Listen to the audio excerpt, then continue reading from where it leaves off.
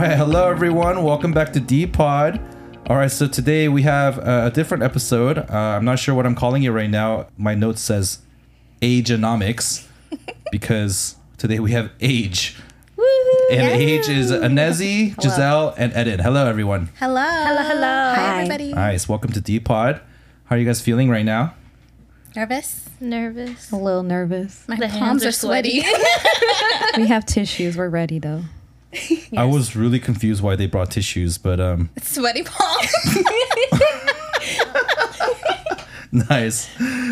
Well, so, I've been meaning to have you guys on the pod for a while, but finally got around to it. So you have the, I guess, unique vantage point of being the first set of students who went through all 4 years in our UChicago ministry here on the south side. And now you've joined as members and also joining team. And so just wanted to hear about your journeys, just your observations, learnings. I don't know. I think that what you have to share will be very interesting to our students. So let's just get started. For people who don't know who you are, let's just do like some quick basic intros. Okay. So you're, I often refer to you as Age because that's just like the fastest way. I know you guys call yourselves the curly girlies as well. We have been thus named. You don't call yourselves that. Well, I feel like I've heard you refer to we have taken it upon ourselves, but we didn't come up with it. I want to give credit where credit is due. Okay. Would you like to give credit? Yes, Cheezera came up with the credit. Cheezera. Thank you, Shout Cheezera. out to her. Nice. Shout out to Cheezera. But my wife told me that I shouldn't call you that. So I'm very careful about anyways. Age. Okay. So could you maybe just tell us like, what are you doing for a job now? What did you major in at UChicago? All of you are UChicago alum, class of 2022. Whoop, whoop. Yeah. All right, so let's just go in age order. Yeah. So I'm Anezi. Yeah, class of 22. So we're 23 years old now. I majored in Korean or long form East Asian languages and civilizations. And now I am a marketer at Tableau for academic programs. Nice, which basically means that you're trying to get students to sign up for Tableau so that they'll be lifelong users. Yeah, wow, that's a really good summary. Yeah, no problem. Wow, thanks. Gisselle? Oh, I'm Gisselle. I majored in comparative human development, which is basically, it's a very niche major at UChicago. It's like anthropology. You can look it up. But yeah, I do something very different now. Oh, I also minored in statistics, which gives some background. But basically now I work for like this payroll software company and I just as an implementation analyst. Yeah. All right. Yeah, my name is Eden. I majored in global studies and minored in human rights. But now I work in something unrelated, in corporate legal compliance, where I assist big companies with small taxes, tax code. So, yeah. So on a scale of 1 to 10, how much do you enjoy your current jobs right now? Hey, they might be listening. Honest. I don't know. Yeah, my boss might be a big 10. fan. 10. What? I would say I'm at a 4. Yeah. All right. Okay. All right. Whoa, it's more than I thought. I also agree. Okay, my roommates are, they just both looked at it. They all like kind of looked at each other like. I know. Okay, 4. I'm lowering it to a 2. I'm lowering it to a 2. To a 2. Yes. Okay. All right. More realistic. Yeah, I think I'll say a 9 out of 10 just because a 10 out of 10 I think would be if I were dancing. That'd be great. Oh, wow. But I have no complaints and I also don't want to look for another job. So 9 out of 10. Okay. All right. Seem like you're pretty content in your job. I don't know, maybe a 5. Kind of cheater answer, but I feel kind of indifferent about it now. I feel like in the beginning I was more like, what am I doing? But now I think I'm just grateful that I have a job. It's not what I want to do per se. It's not like a passion, but it's a job. Yeah. The pays the bills. Yeah. Basically. I mean, an interesting follow-up question might be like, what number would you be content with, right? Because, there's no saying it has to be a 10, right? But yeah, the 2, that's... Ooh, that question that's a whole my answer. That's a whole nother conversation, actually. That's a whole other conversation. But that's interesting. But, you have a job right now and, thankful that you have a source of income. Praise the Lord. Yeah. Amen. Yeah. How about, let's just start with a little bit of background. Okay. So maybe tell us about your spiritual or religious background growing up, like before you came to college. All right. So whoever wants to start. I can start. Yeah, so I was raised in a Christian household. Both my parents became Christian. My dad when he was in college, my mom late high school. And then, yeah, so since growing up, I was always hearing about Jesus, seeing, how my parents experienced like Christian living and following their convictions. But then I didn't myself make the decision until early high school. And then, yeah, I think coming to college was just like taking this childhood faith that was so sweet and like wonderful for me and like trying to graduate it, and see what it would look like as an adult. Yeah. For me, I grew up going to church sometimes. So my mom would take me and my 3 younger siblings to church. But yeah, I kind of stopped when I moved. But then I kind of, I don't know, forgot about God in a way. I never really thought about him until high school, actually. I think it was more like sophomore year of high school, but even beginning of high school, I feel like I just started thinking a lot more about life. And yeah, I was telling my roommates earlier too, but yeah, I'm very existential. I have a lot of existential thoughts. And I think like, yeah, just different things in high school, like friendship drama and stuff like that triggered like a lot of new existential thoughts about, like, what is my purpose? Like, what is the meaning of life? Why am I here? And I think, yeah, I don't know, it only felt natural to kind of start investigating Christianity seriously, since that was something I kind of grew up hearing about. So, like, I knew the Bible stories and stuff, but yeah, it was only until end of sophomore year when I really started investigating. My mom was going to a new church at a time, so I kind of started going more and actually paying attention and asking questions. And I also had a friend throughout my junior year. I got really close to her and she was Christian. So she also helped answer a lot of my questions. And I think throughout that year, I also got to see myself as a sinner, someone who had also hurt others, not only been hurt, but also hurt others and hurt God. And yeah, at some point I just made a decision. I don't remember like an exact day, but I remember like praying to God and being like, oh yeah, please forgive me. I'm like, okay, I see now, like the cross makes sense. And yeah, it all makes sense, not just like random stories, but yeah, it was more personal. And then, yeah, I guess that's background. All right. Yeah, how about Anezi? Yeah, so for me, my parents, they're very culturally Catholic in the sense that we would go to church or to mass, I guess, on big holidays. So like Christmas or Easter, just all as a family. But then when we were at home, we wouldn't really practice it very much. But very much, it was a lot of saying like, oh, God is good and like he's God and like you should pray to him every night, but definitely not anything beyond that, nor kind of connecting that to Jesus or anything like that. So I think that, yeah, growing up, I didn't really have much of like brain development around what Christianity actually was. It was more of just like, oh, a God exists and he's good and I should pray to him, but not that I knew what prayer really was. But then, yeah, in high school, I had a friend who was Christian, but he didn't really seem very Christian by his actions. And so then I kind of wanted to judge him on the spot, but I didn't really know what a Christian was. So I couldn't really say, hey, you're not being a very good Christian. And so that's kind of that's where high school ended for me, in the sense that I had that kind of, oh, I can't tell him he's not a Christian because I don't know what that is. So maybe I should figure that out.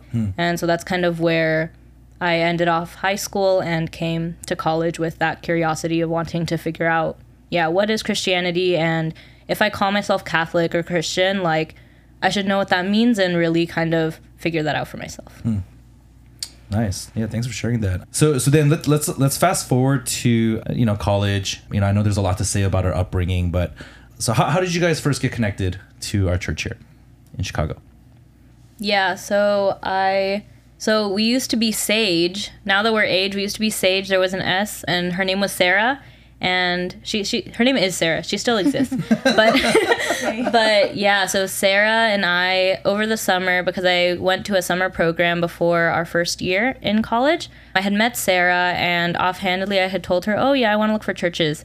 And it was a good thing, because I would not have woken up on the first Sunday that I was going to look for churches if she was not banging on my door at the time we were supposed to leave to wake me up. So because of that, she kind of just like kept in touch with me, and we would look at different churches on Sundays, and that kept on once the school year started, where she got a flyer for the first Make New Friday event, the welcome night, and I had gotten the same flyer, but I threw it away. But because she got the same flyer and invited me to it, I ended up coming, and yeah, I've been coming ever since. Wow. Thank goodness for Sarah. Yeah. Yeah. Was that the very first Make New event ever? Yes. Oh, wow. Wow. Anezi's an OG. I'm an OG. So are you the earliest out of the three of you to attend the... I came to the first thing that was ever available. Oh, Yeah. so Eden, you were even earlier. Oh. Yeah. Oh, I think okay. so. Tell us about yours. How did you get... Well, it was funny because for a while I was saying, oh, Johanna, Anna, and Kaylee, like, so they were CPIs our freshman year, our first Church year. plant interns. Yes, church plant interns. On the first day of classes, they were like tabling and giving out donut holes around 9 a.m., right when classes started. And I was walking with my roommate and I hadn't eaten breakfast, and they were there, and I was like, oh, you know, free breakfast. I might as well, you know, just stop by.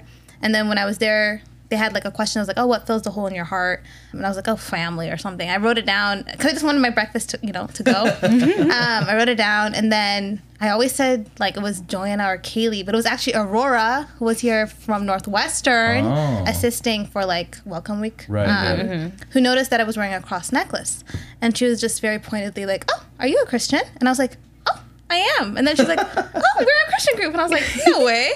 And then she invited me to a boba like social thing that they were doing at Te Amo. And so I was like, oh, sure, I'll be there. And then I was there, and they had board games, and I'm very competitive, so I really enjoyed it. And I was like, plus they're Christian, plus they're fun, like let me go to Sunday too. And then that's first Sunday, yeah, I was there. And was that the house church? That was house church. At the Old Kim Park, at right? Old Kim Park, yeah, in the living room. Yeah, for people who don't know, that's on, what is that, 57th and Kim Park, right? Yeah. By Medici. By Medici, yeah. Yeah, that's neat. Wow.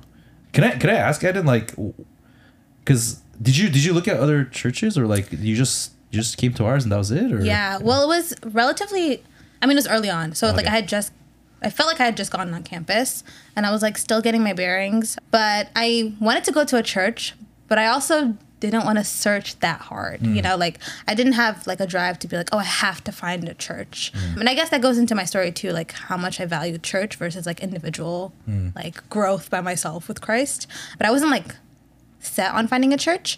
And so, yeah, I fully think that like if I hadn't met someone that first week, or maybe like second week of autumn quarter, I wouldn't have ever like ended up really getting like plugged into a church, any church, because that's just where I was at that point. I see. Yeah. Could you, I mean, since you approached it, could you just talk about that a little bit more? Like, so part of your stories, it seems like you're saying maybe you were focused on maybe just individual growth as a Christian, but your understanding of church maybe, could we just talk about that? Yeah. So I'm Eritrean. So growing up, there wasn't that many like Eritrean youth with me, and so there was never really like I felt like an available like church community for me growing up, and so I really had to rely on like Bible studies with my parents, like at home, you know, just us, or how can I personally grow in my relationship with Christ like, by myself, you know, and there wasn't a community to really do that with, and so yeah, whenever I like thought about church, I was always like, oh, that would be so nice. But isn't that needed? Like I was saved, and like I love Jesus, but then I never really had that strong church experience, you know, growing up. And so coming into college, it was like an added plus. If I could find a church that I could get plugged into, then great. But if I didn't, then I could be Christian without it, was my mentality. And I feel like it was only really after my first year at UChicago when I realized, oh, the church is actually vital. Like, it was a mercy from God that I was able to, that church found me, as opposed to just kind of letting me go through college without finding a community. Yeah.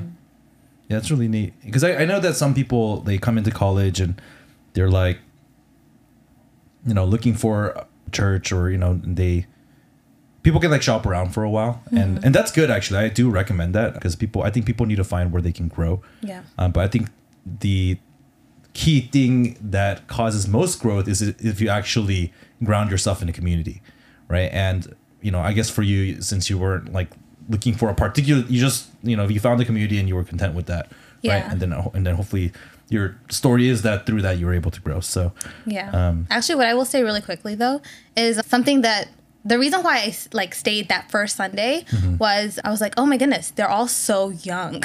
Like, Oh, yeah. like that was the most shocking thing to me was that people like 20s and 30s could give their like lives to Jesus. Oh, like, interesting. Meaning like where they're living and like how they're spending all of their time and like all of that. Like that was very shocking to me because without a church community, the only reference was my parents. And like I think as a kid, you're like, oh, my parents work like everybody else, you know, like what, you know, you don't really notice like, oh, I could be a young person giving my entire life, career and like whatever to serving Christ or like, you know, just following Christ. So that's why I was so shocked by that I was like, oh, let me stay and like investigate. Like what could get young people not just to be like saved, but like saved into a mission, you know, like I was so curious and like so shocked by it. That was just different from what you saw? Yeah. Because your parents... They were older by the right? time So, that yeah. I was born, you know? See, so I was like, oh, they're like, I mean, my parents are Right, older than right. I think most of my friends' parents. So they were like, you know, 50s and 60s. And I was like, well, like, you know, like that's the age to give your life to, you know, Right. to give your life. I see. Morning, afternoon, Okay. and night to God. Yeah. Yeah. Do you guys, either Anezi or Gisselle, do you have any thoughts on that? Yeah, because I remember, I think Anezi, like, I remember, like, for you too, it struck you that this church was so young. Maybe it was different. Was it also because it was different from your experience growing up? Yeah, so since when I was younger, we would go to like Catholic Mass. It was like usually on like huge holidays where it's like 1,000 people coming into this one church. And then like this old guy will come and like preach on stage or the front area. And then I kind of just try and stay awake. And it was in Spanish. So it's like, that's kind of what I knew to be church. And so when I was looking at different churches over the summer, because I did come to see maybe 3 or 4 different churches in Hyde Park before checking out our church, I think that I definitely saw something slightly smaller and more cozy and more communal in those other churches, but it was still very much family focused in the sense that there would be multi-generations in that church. And so the messages would also be kind of broader messages so that maybe everyone can try and grab something out of this message instead of pointed towards something that a college student specifically needs to hear. And I think that when I came to our welcome night, it was AJ, who's in Seattle now, doing like slam poetry, and then like Noah just, I don't know, talking how he does, so like so passionate, and just like seeing all of these young people on like this stage, like with these funky lights like everywhere, and I'm like, oh, this is not what church was back then. Even like in the other churches, that's not what church looked like. And then everyone was so quick to like, I was so quick to have a person to connect with me. And I actually also interacted with Aurora at the book table that night. But just seeing all of these different young people, it really made it stick out as kind of like, oh, like these messages are talking to young people like us. Like it was like something that everyone here could relate over, instead of, oh, there's this message that it's about managing your finances. What finances do I have? I'm like 18 years old. So I think that really made the church relatable. Yeah. This is really interesting to hear. I mean, I mean, I think we're still a young church, but back then it was really young, right? I mean, the guys, when they planted, they were like 25, 26. That's crazy. Right? 2 years older than us. Like 2 years older than you now. Yeah. And imagine eight of your friends just going to a brand new city, like 1,200 miles away or whatever it is from their homes. And I'm like, all right, we're just going to start reaching out to people here. Right? That's like amazing. So it's pretty wild, actually. And and I think it does depend on what people are looking for, because I think there's something to be said about the multi-generational church model. I actually think that's one of the overt weaknesses of our church in Chicago, which is that we can't offer that. Like, I mean, we can offer it network wide. Like this past weekend, we were trying to get certified for coaching, and we were with some older ones, like people who are 10, 15, 20 years older than us, and it was really nice because they have life experiences that I don't have, and I just learned a lot by just being with them and just asking them a lot of questions and things like that. And so, there's something beautiful to that. But like to Eden's point, there's also something like really compelling about a bunch of young people who are really excited and sold out for something. And I think maybe that's one of the strengths that we try to lean into. and then I think we should really, like, while our church is still young, like we have energy, right? Like we should use it and expend it for the Lord. So yeah, thankful to hear that was your experience. So as you guys think as you think about your journey in college, like what are some highlights? Just, I'll leave it pretty open-ended. Like, what are some highlights for you? What was the formative thing that God was doing in your life, right? I'm sure there's multiple, but if you had to just choose one angle, like, what was that thing? And it could be, maybe it's through an event, it could be a longer period, it could be through a challenge. So I'll leave it open-ended for you. I think for me, it's more of a longer term thing, but yeah, I think coming into college, I wasn't really looking for a church. I think I was kind of jaded about church. Yeah, just for different reasons. I just thought people were generally like hypocrites. So yeah, it's kind of crazy how I started coming out. Like, I started coming out more in my second year, actually. Yeah, like I met our church through like Science and Faith Talk my first year, and I got connected to the CPIs, but then yeah, I didn't start coming until later. And I think I started coming because I started feeling very lonely. I felt like, oh yeah, I can't really do Christian life on my own. And I thought I had learned that lesson, like by second year, realizing that and starting to come out. But I think it took more years to really start to open up and yeah, really trust people just with my story, or yeah, just telling them different things. Even now, I think sometimes it's still hard to be open and to talk. I am much more of a listener. I think talking is definitely like more out of my comfort zone. But yeah, I think my whole life I've also just longed for friendship and deep connection. And I think being at this church, I've realized, oh yeah, like I can't have that unless I am open and talk to people like my peers, or even especially older people, which it's something I find hard to do. Like just older, like authority figures or people I see as authority figures. But yeah, it's been really helpful just trying to push myself, or, like people like Kata helping me out and like scheduling office hours, things like that. And just getting to practice it throughout the years. I think now it's a lot easier to be more open and not be as fearful of what will people say? Because I think that's something I really struggled with throughout college. Yeah, and I think especially COVID made it really hard, but and that took a lot of like reaching out to people, which was really hard. I don't really like reaching out for or asking for help. Yeah. Yeah. Yeah, and as you were talking, I realized I totally didn't ask you the last question. So you snuck it in there, the Science and Faith Talk. So that's how you first got connected. That's great. Thanks for weaving that in there. That's pretty smooth, to be honest. Yeah, that was pretty smooth. Yeah, I really appreciate that. Talking has become your forte now. But yeah, the openness things is really hard, right? Because, I don't know, like, maybe life teaches us to be guarded, or sometimes we're explicitly told to be guarded. Like in my upbringing, I was told like, you don't share that kind of stuff with people outside the family, right? And so that's hard for many reasons. Like, what were some things that like helped you or gave you courage throughout the years to like take those little steps of faith to exercise that? Yeah, I think it was a combination of people reaching out to me first.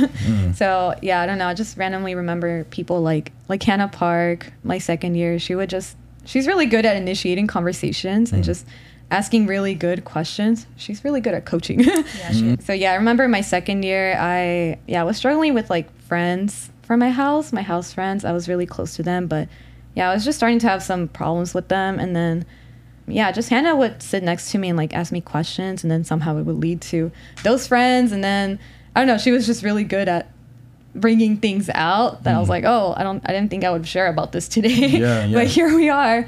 And I think, yeah, just people like Hannah Park just asking those really good questions, and me being able to talk about those things that I would otherwise just be silent about was very helpful. And then yeah, I think like I mentioned, just going through really like hard situations like COVID. I think that was really hard for me, and I think that just forced me to talk about it too. Especially because I was living in an apartment with Anezi and Sarah, and I feel like it's just really hard to hide when you're living with other people and you see them every single day. Yeah. Like COVID time. So is that like you guys had to talk to each other as a result of being together, or is that what you're referring to? Or? Yeah, Okay. like it's just hard to hide. Especially, I don't know, my roommates, they're very observant and would ask me, hey, are you mad? Or why haven't we seen you like the past 3 days? Yeah. I'm like, well, can't lie. You thought you were being a lot more like Subtle. subtle, but it's not. obviously on your face or something. Yeah. Yeah, Okay. I've learned that over the years. Yeah, I that's- can't really hide things. Yeah, I think that's a whole nother podcast about like just the living together aspect. Yeah. And what Yeah. what is the role of that in Christian discipleship? I think that's a whole fascinating topic, but maybe don't have time to get into it today. But It's a good topic. it's a good topic. Yeah, and I'm sure you guys have stuff to say about it. Yeah. So, yeah, I mean, that's why so many of the, if you've noticed, like a lot of our guys, they'll cite times from when they used to live together with 20 other guys, right? And Yeah. I think maybe for dudes, like you need like 20 guys, because maybe like the percentage of guys who will bring things up is smaller. 2%. So noticed. if you have 20 guys, one person will bring something up. So. If you have three people will bring something up. No, I feel I know. like it like That's interesting. it makes your growth or like your ability or your like telling people what you're thinking like you have to if it's only 3 of you. Yeah. And then as painful as that process is, you look back on it and you're like, okay, that was good. Yeah. So I grew. Yeah. Yeah. All right. Yeah. So okay, how about the others? Yeah, I think so. I guess the larger topic is how did God form you in college? For me, I think, I really realized, so I say a lot that in high school or even just like before college, I didn't really think a lot. I didn't have many thoughts. But then in college was kind of when I started having a lot of thoughts and thinking a lot more. And so I really realized kind of just the patterns that I had from high school and just from dealing with different issues back home with my family. Like, I realized that escapism was kind of my big idol. Like, that was how I would cope, and that became my idol. And so that meant that I was obsessed with a lot of things because I have a very obsessive personality as well. And so I was obsessed with emo music at one point, with anime at another point, with K-pop at another point. And so that obsession with K-pop became Nexus Dance Collective at UChicago, which is a K-pop dance club that I had started. And so with that came just not only my obsession with K-pop and BTS, but also a bigger time sink of putting all of this, I guess, all of my love and commitment and like my stability emotionally into this one club.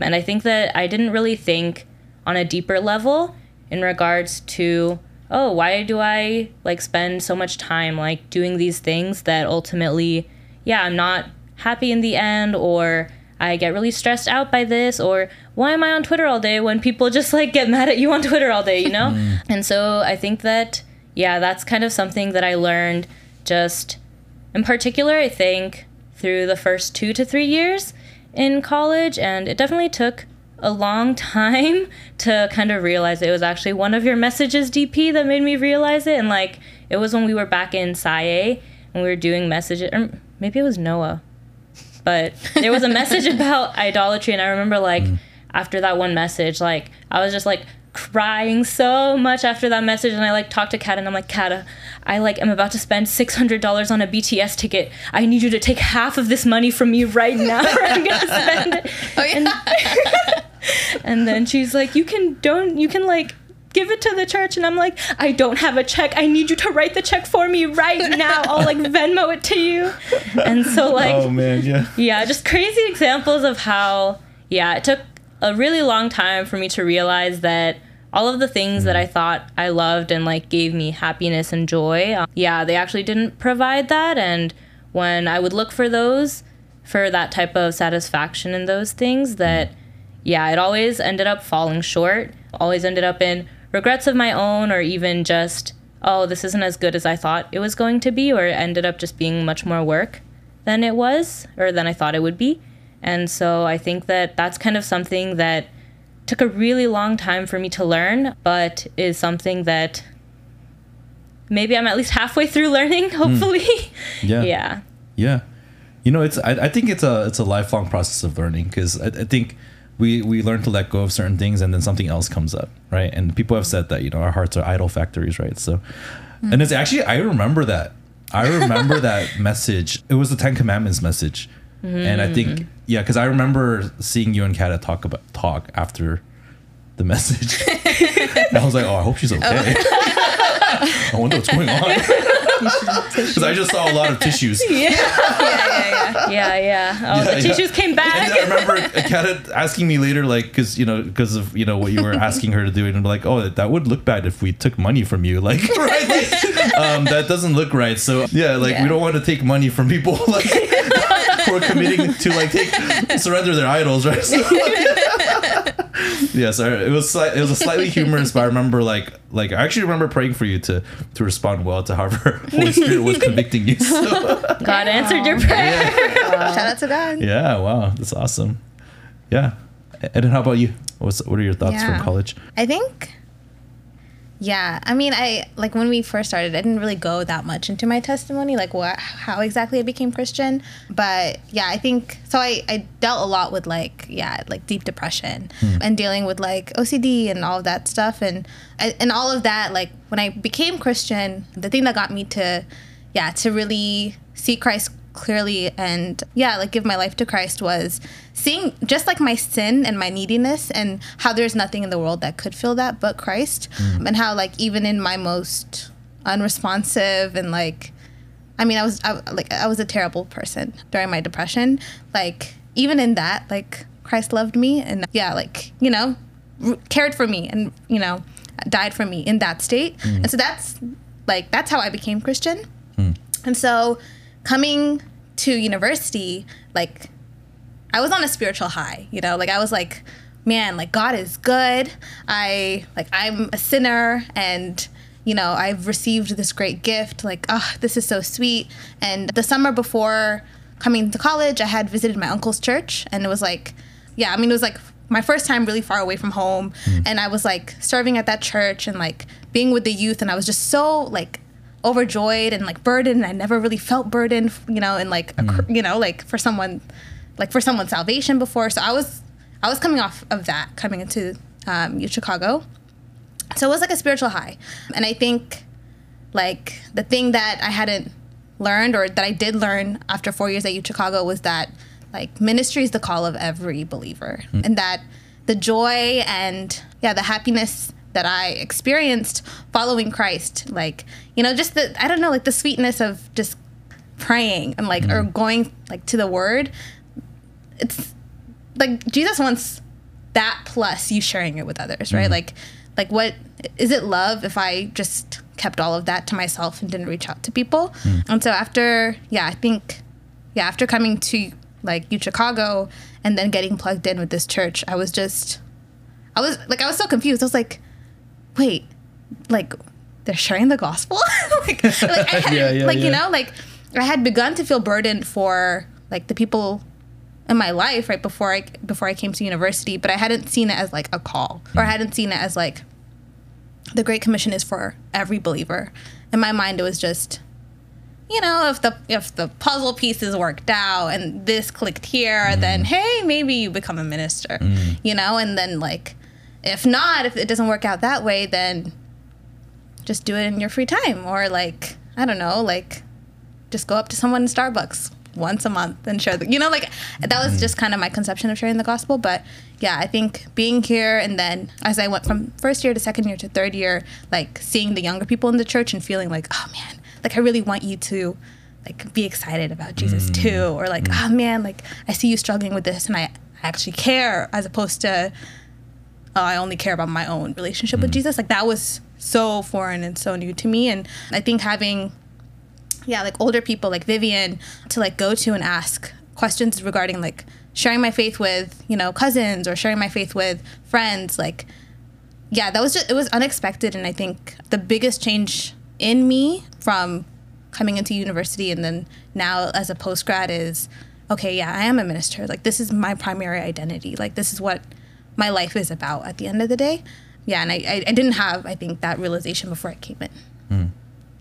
So what, I mean, I'm picking up like bits and pieces of it from what you just shared, but like, how do you, like, what was helpful for you to go from, you know, ministry as something that's a little bit extra in Christian life to like, actually that's just like, maybe like the fundamental calling for every Christian? Like, how did that shift happen? I mean, I know we do a lot of messages on that, but I'm sure there were like a lot of like other little things. So what were some elements that were helpful for you? Mm-hmm.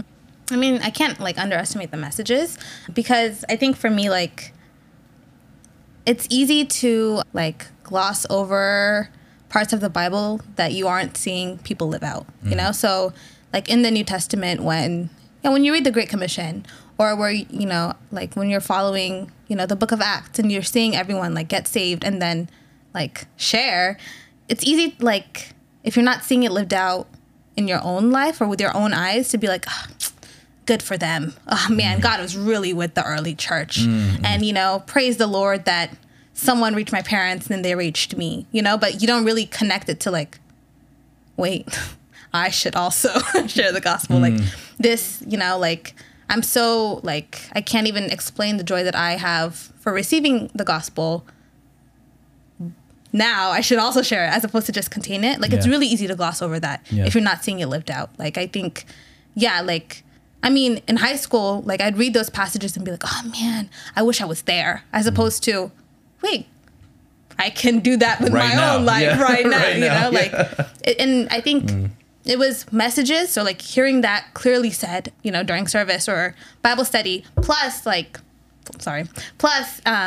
seeing like people like go on, you know, mission trips, or seeing people like the staff reaching out to college students and tangibly living out what we were reading, that it made it click for me that, oh, this is for me too. You know, like, I'm also a minister. I couldn't just gloss over those chapters. I think throughout my undergrad experience, I had that same experience of like, wait, these people are trying to actually live this out.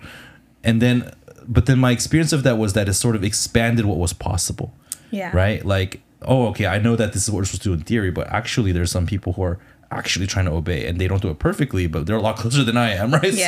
So then like I wanted to try to live into that. So maybe I can open that question up for Anezi and Gisselle too, because, you know, this whole thing about, you know, like every Christian being a minister, like that's like a pretty big emphasis at our church. I think we talk about it a lot, and it's written into our way of life, our new way of life, you know, at the Acts 2 Network way of life. So like how did you, either of you, like start to adopt that for yourself too? And I think maybe your experiences are unique. So I think for me it was also seeing it lived out. I think my first year, it also boggled my mind that these people were so young and that they came from California, like all the way from California to be here. I didn't really understand it. I was like, wow, why would they come to Chicago? Because the only reason I came to Chicago is because I got a scholarship to go to college, you know, that's my incentive. So I always wondered what their incentive was. And that, I knew it was something about, you know, God, I don't know. They love God, I guess. But I think it didn't fully click until I think probably senior retreat, honestly. Like, I think it started building up over the years. Like, I started kind of understanding, like, people need to hear the gospel. But then I think senior retreat, seeing the larger church, and then, I don't know, like meeting, like, your, like, Kata's, like, you know, leaders, and her talking about, this is where I used to go shopping, and then I used to walk over here, and then me and DP would go over here, and just seeing all the people they knew and all their friends and connections, and I don't know, just this life that, you know, like you and Kata left behind, and all the staff basically, to come to Chicago. I realized, oh wow, like, they're taking this call seriously, like very seriously, because who would do this unless, you know, like, the Great Commission is real? And I think that, plus like just seeing that, and I don't know, the 2 Timothy messages that Pastor Ed gave about, you know, like, what's it called? Like fanning the fire or the flame into fire, and sharing this gospel to others. I think that became more real as I saw like the larger church and all these connections that our staff have at Berkeley. Yeah, and then I think I got to live it out a little bit too during SLT that summer after I graduated. But yeah, I wish I had seen it earlier. I wish I had like realized and understood, yeah, just that call to make disciples of all nations earlier. I feel like, I don't know, sometimes I have some regrets about, not doing enough while I was still a student and like reaching out to other students. So if you're still a student, you still have time. Yeah, Anezi, how about you? How did that form for you? Yeah, so I think that it actually took a really long time for me, just because I think I would say that I became Christian maybe like my second year. And so after that, I was kind of just like, okay, I should read the Bible and do DT. Let's try that. And that was really hard. To even like wake up consistently for DT is still pretty hard too. But I think that especially in this past year, actually, after graduating, it's become clearer to me.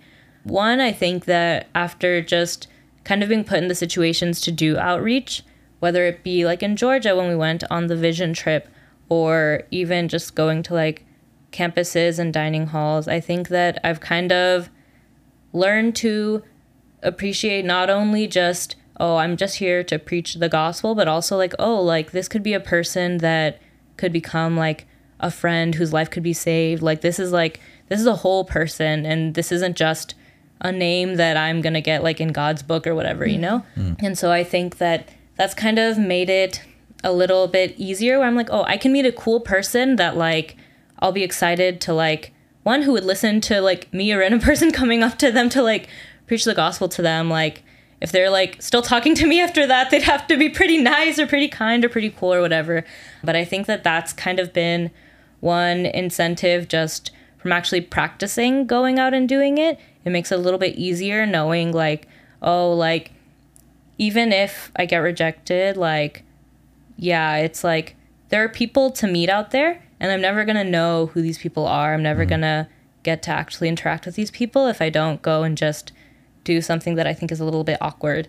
But then I also think that my heart started to break maybe the end of my fourth year for my non-Christian friends a little bit more, just as I started to kind of engage a little bit more seriously in those kinds of existential, I guess, conversations. Like, oh, like, do you actually think like a life beyond death exists and things like that? And yeah, like I remember having a conversation with one of my pretty close friends who I still keep in touch with, and just kind of hearing about how they don't really want to find out, or they don't really think there's anything beyond death. And I think just hearing that, it actually like, I don't know, it made me really sad after that conversation.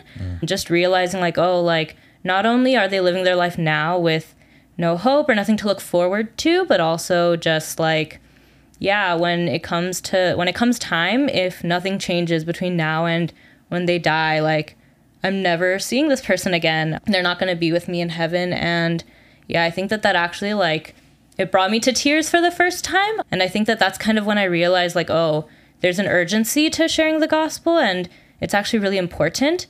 It's not just something that like, oh, the Bible says we have to do, so I'm going to just do it and then embarrass myself, but I got better at it. But it's actually something that, yeah, is really, it changes people's outcomes. And I want to be able to be someone that can, yeah, hopefully see a friend get saved, and yeah, just feel that satisfaction of knowing like, wow, this person has a completely new trajectory on life. Yeah. Especially knowing like, oh, what's there before and after, like, because yeah, I don't know, God can take any person from whatever before they're at and really change that for his purposes. So I think that those were a few of the things that I've really learned or really come to see in the past year in particular. Yeah. Yeah. Thanks for sharing that. Yeah. It's really interesting because I think you know, first of all, you learn that, okay, everyone's called to be a minister. And so you learn that intellectually.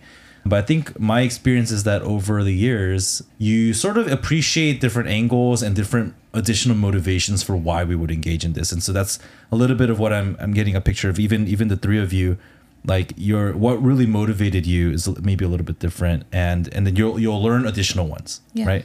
Because I think for me, how it started was basically just the command, like God says so. So then you do it, right? But then there's these other aspects like, oh, actually, isn't that the loving thing to do? Like to love my friend and to love them by at least taking a chance and sharing with them, right? And whether they respond or not is not up to me, right? But how could I not? Or just sharing in God's heart. Like, what is God's heart? Like when God sees the world, he sees, sheep that are harassed and helpless, without a shepherd. And like, wow. Like, and then you reflect on like how empty this world is, like all of its promises.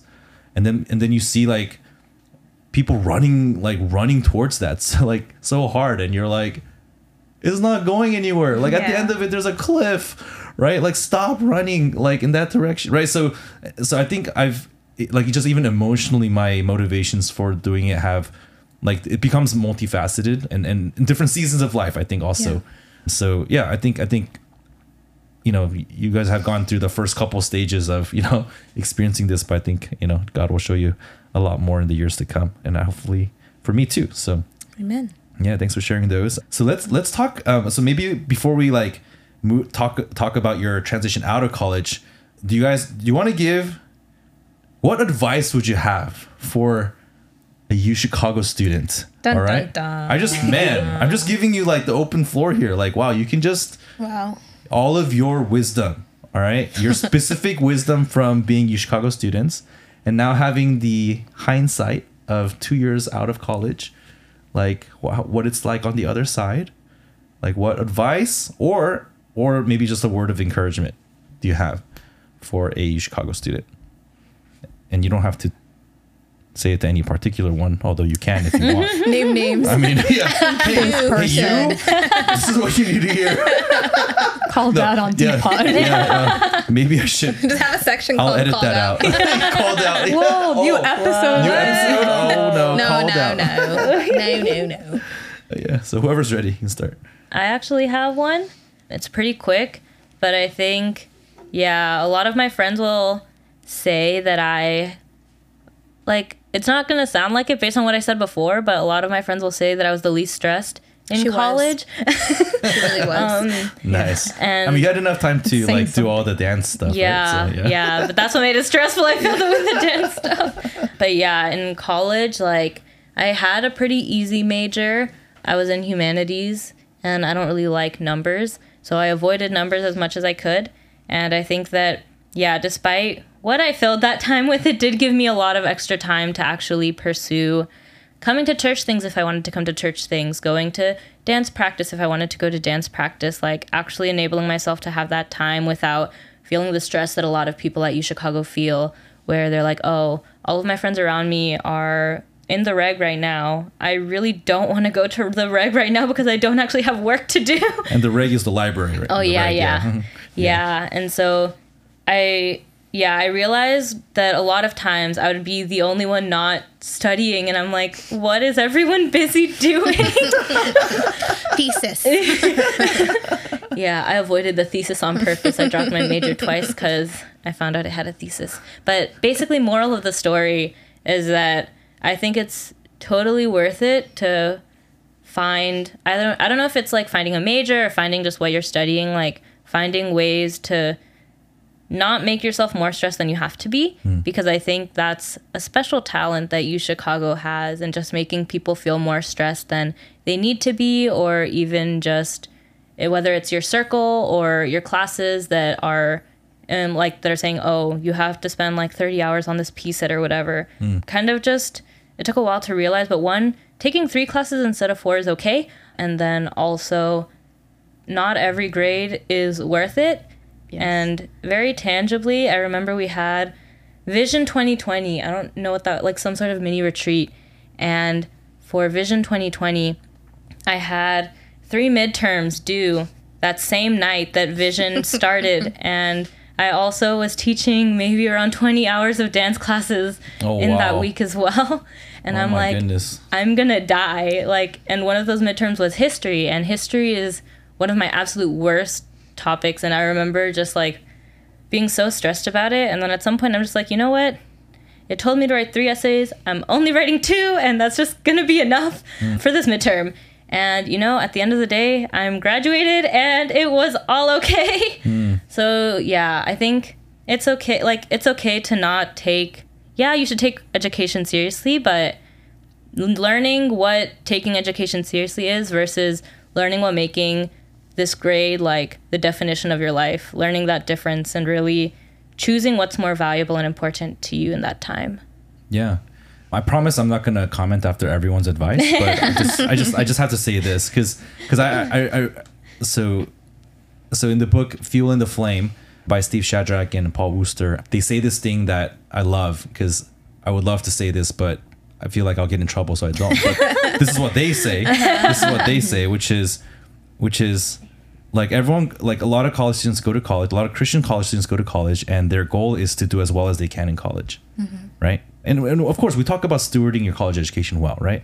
And, you know, that's important for character, and, you know, you don't want to be a lazy bum. Like, you should learn how to work hard, right? Work heartily in the Lord. But the point they make is, where in the Bible does it say that you have to get really good grades? Like, and he asks you to consider, why do you think God placed you on that college campus? Is it so that you can maximize your grades? What biblical basis or what biblical reasoning allows you to come to that conclusion? Versus, what if God placed you there because that's a mission field that you uniquely have access into because you're a student there, right? And of course, again, you should be a good witness there, which means that you should try hard, right? But what's more important, obeying God or getting good grades, right? So, I don't know, he just puts it so like plainly, and I'm like, this is awesome. Yeah. So we're totally gonna read that book this year. I can confirm that that's in the book. Oh, you've read it? I'm reading it. Oh, Yeah, nice. yeah, Yes. So I actually bought like 30 copies of it. So my goodness. So we can do it with all of our core students here. So Yeah, look forward to that. So anyways, advice. Yeah. So Eden or Gisselle. Now, I just wanted to comment on Anezi's too. I think it sounds crazy, like, oh, don't focus so much on your grades. I think it sounds crazy to say that, but it has to be said because UChicago people are too focused on their grades, like to the max. Like, it's unhealthy. It gets to an unhealthy level pretty fast just because of the culture of the school. So yeah, I just wanted to point that and say, yeah, that's very true in this context because people here take it too far, and I think like there's almost no room to think about anything else. Or grades just becomes like the biggest thing, and if you fail this class or even get like a B, it's like the end of the world or something. And it really feels like that. Yeah. Even though intellectually you might know, oh, like it doesn't matter that much. Yeah. And you can already tell like a couple years out of college that it's really not the end of the world. No, you realize immediately. Immediately. When you're applying for jobs, they don't ask for your. A lot of them don't ask for your GPA. That's what I've been trying to tell you guys. They really don't. And like pulling an all-nighter for one final spring quarter of second year, no one cares. No one cares. Just get the B+. You know what I mean? Yeah. Just submit it. No, you know? even like I will admit I did fail a class, and it did mean I could not major in what I was planning on majoring in. But once again, I graduated. Look at it now, you know. And you have a 9 out of 10 satisfaction on your job. Pretty good job. Yeah, there's no correlation. No correlation. I The pulled statistics multiple minor. all-nighters. Multiple all-nighters. I lived off caffeine. She did. Don't Confirm. do Out of this, 10, by the it way. doesn't matter. I provided the caffeine She for did. 1 out of 4 of those years. She did. Oh my gosh, Yeah. so funny. Yeah. What other advice do you have? I think my advice would be to leave your room. Like, so there's a lot of singles. I wasn't a single my second year in North. Like in the dorms. In the dorms, in the dorms. A lot of singles. And I think, kind of like Anezi mentioned, the culture is very like, the go, like stress, all about your studies. And so it's really easy to feel like, oh, everyone else is probably just in their rooms, so maybe I should just stay in my room. And then before you know it, it's been 3 months and you haven't had like a really genuine, interaction with someone. Like, it's so easy to get to that place. And then I think once you get, in a cycle or a rhythm of just staying in your room or staying in that one cubby in like the 3rd floor of the reg, it's really hard to like get out of it. You know what I mean? And it's really hard to, when someone invites you, like, oh, let's meet up for lunch, or if there isn't, like a church event, like the energy it takes to say yes is so much harder when it's been months of saying like, no, I'm just gonna stay in my room, and sometimes it's like to study, but for me a lot of times it was just I just felt so like stressed and so like bogged down that I didn't want to leave my room. You know, you're just in your room. So you're saying like even if you don't have anything particular right then, like it's Yeah. just like the inertia is so strong. Yeah, and Okay. I think, I don't know if this is something that's felt by a lot of students, but some of my friends felt it and I felt it too, is you kind of just feel bad for not, like when you're not stressed, for not being stressed. You know, like let's say I, you know, was on top of my stuff that week, submitted everything early, like had nothing upcoming to study for, but everyone else was still studying. Like I felt the need of like, man, you shouldn't just be like lounging around, you know, like read a book, you know, or like get even more ahead, or like research something. You know, you just feel like the need to like Interesting. Yeah.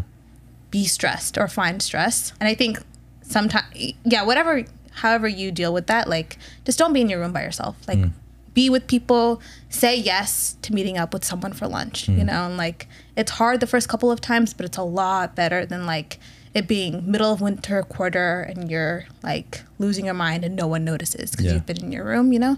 That was definitely me in second year, and I wish somebody was like, and just get out of North, you know, like get out of the reg, just like take a walk with me or something, you know. Yeah. So Yeah, I wonder if, you know, kind of taking the principle of like the atomic habits, like the little things that can make a big difference, like even more granular than that, like might be just to get out like every day for us. yeah, Like the I guess daily habit could be something like, even if you don't have a lunch appointment, just get outside of your room and walk around. Yeah. And do something that's not quote unquote productive, like towards this one end that UChicago has for you. yeah, Right. So yeah. yeah. Okay. Well, that's good. That's good. Did all three of you guys go? Did I you go? didn't Oh, okay. go. Okay. All right. Yeah, I think there's a lot, but I think one thing would be invest in relationships, invest in people. And well, I say this as an introvert, but who hates small talk. But honestly, yeah, even just trying to make small talk with people in your classes, it can go a long way. I think I only started doing that more my senior year when I started to realize, oh, I'm going to graduate soon and people are just going to scatter. They're going to go to all these different cities. Like people are already talking about that and like, yeah, relocating for their jobs or going back to their hometowns, because a lot of UChicago students are not from Illinois or from Chicago per se. Right. So, yeah, I think that's when I first started making it, I don't know, more of a priority to reach out to people and even just, yeah, make small talk, which I really don't like. But yeah, I met a lot of people that way through my different classes, people I wouldn't otherwise ever meet. Like people in your class are kind of random sometimes, especially, I don't know, your senior year or your fourth year when you're taking random classes or just for fun classes. And yeah, I don't know. I think it can also be an opportunity, you know, if you're Christian, like to share the gospel with someone and like, I don't know, invite them out to church and, you know, save, you know, bring someone to Christ. That's pretty big. But yeah, I think it's important because I think I realize it now after graduating, there's not a lot of people my age around anymore. And sometimes it makes me sad. Like, you know, at work, I'm the youngest there. Everyone else is like 25, 28, 30s, 40s, or much older. And I don't know, like they're nice, but I do miss having people my age, which now I realize, oh, I see why people talk about their peers a lot. I don't think I ever understood it during undergrad, like why people, like the staff would talk about their peers and how much they love hanging out with their peers. Yeah. And now I finally understand because most of them are gone. And yeah, I think I wish I had just talked to more people, more of my classmates, or yeah, I don't know, been less shy and just not cared about what they would think or say, but just say hi, make conversation, ask about their life, their story, and share my own story, and then just see what God does with that. Yeah, that's really interesting. Because one thing I've noticed, and I have not been sure whether this is a UChicago thing or if it's a private school thing or if it's like a generational thing that's shifted, but at least compared to my college experience, what I've noticed at UChicago is that people seem to have smaller, tight-knit groups of friends. Like the number of friends in the friend group are not very big though. You know, it's like a handful.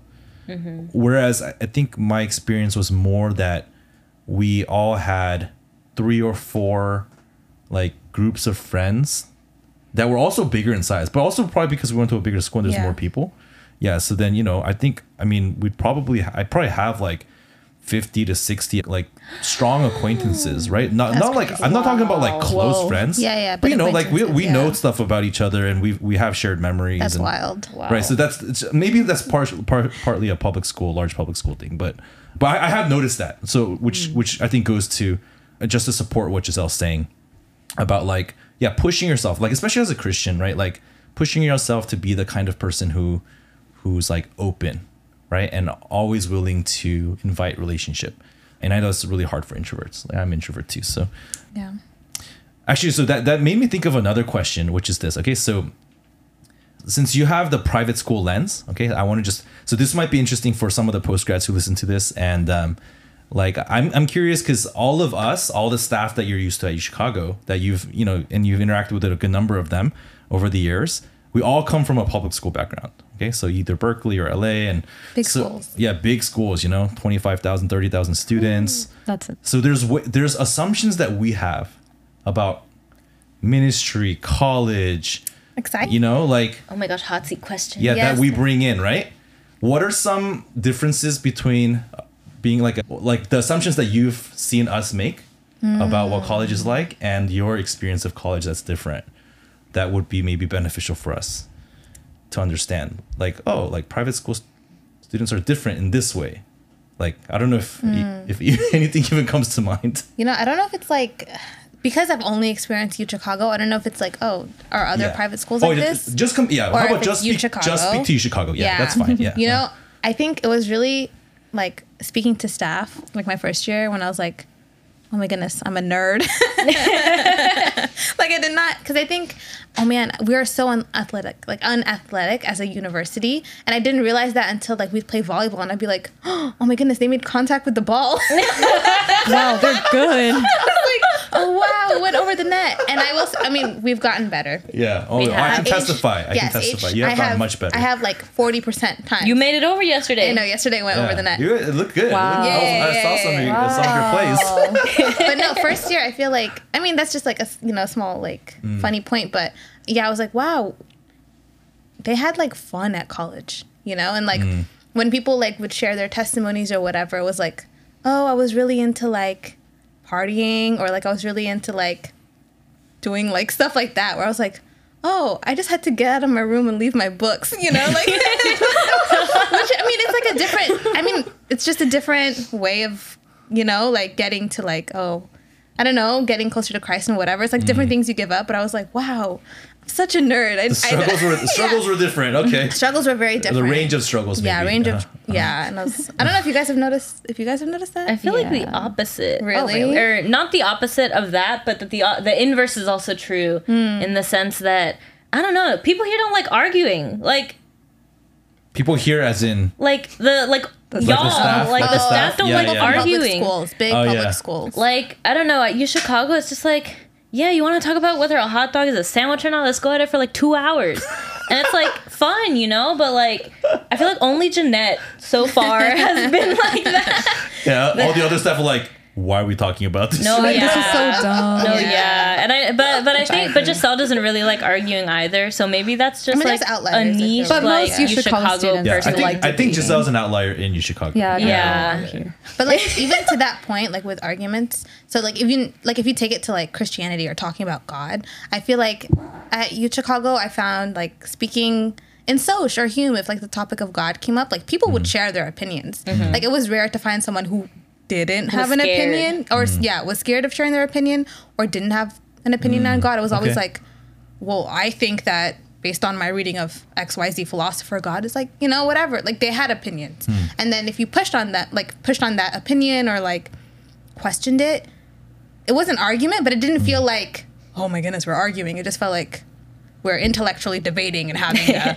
nuanced conversation on the metaphysical existence of, that's just the vibe. That's nice. And I think speaking or just hearing from like people who went to like a bigger school or other schools, I'm realizing that's unique. Like the types of students who are here and like what they talk about. Granted, I think maybe there's more of a hesitancy to take that like intellectual conversation about God into like a personal application of like, all right, okay, you think God is evil. Okay, what does that mean personally? Like, what do you think? Like, how does that relate to you and how Right. you're, navigating faith or And whatever? that conversation is much harder to That have. conversation's Yeah. like really Yeah. hard to get there. Yeah. But like just talking about God or what are your thoughts? Like They will cite immediately, citing Stuff. like different philosophers or Yeah. whatever. Right. Yeah. Right. And I remember a lot of the staff being extremely intimidated by that because they're like, I don't know how to cite anybody. But I can tell you what I think about God.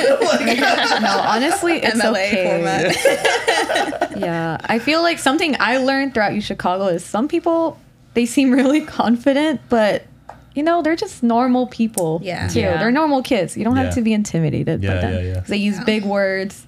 Sometimes they don't know what they mean. No, that's true. People use words that they do not know. Oh my gosh. Yeah, and you only start really like noticing that. Yeah. Like When you like, learn the meanings throughout- of the when words. you know the word and then like someone throughout says it, college, yeah. and you Oh. notice like the first years in your class, and they're using these big words and trying to seem all confident, and you're like, Yeah, yeah. I don't I think know they what did that the is. reading. Yeah. But then first year or when you first meet UChicago students, you're like, oh my goodness, like what were you doing in They're high so school? How do you know smart. all of this? But then by the time I was in like, honestly, even second year, I was like, this is a big word. No one in this class knows what.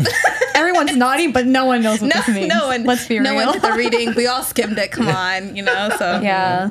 So That's funny. I don't Yeah. know, maybe that's one assumption Yeah. too. Like, UChicago kids are all super, like they're all confident Yeah. to the max, but sometimes they're just, yeah. Maybe they're just good at looking confident. Yeah. Yeah. I think they are. Yeah, I think yeah. we are. And We good were. sometimes at they presentation. overcompensate too, because it's like, when I didn't do the reading, I'm like, okay, I need to know this one point super, super well. And then like, I remember I wrote an essay and then I got feedback on the essay that's like, it was very obvious that you didn't do any of the reading.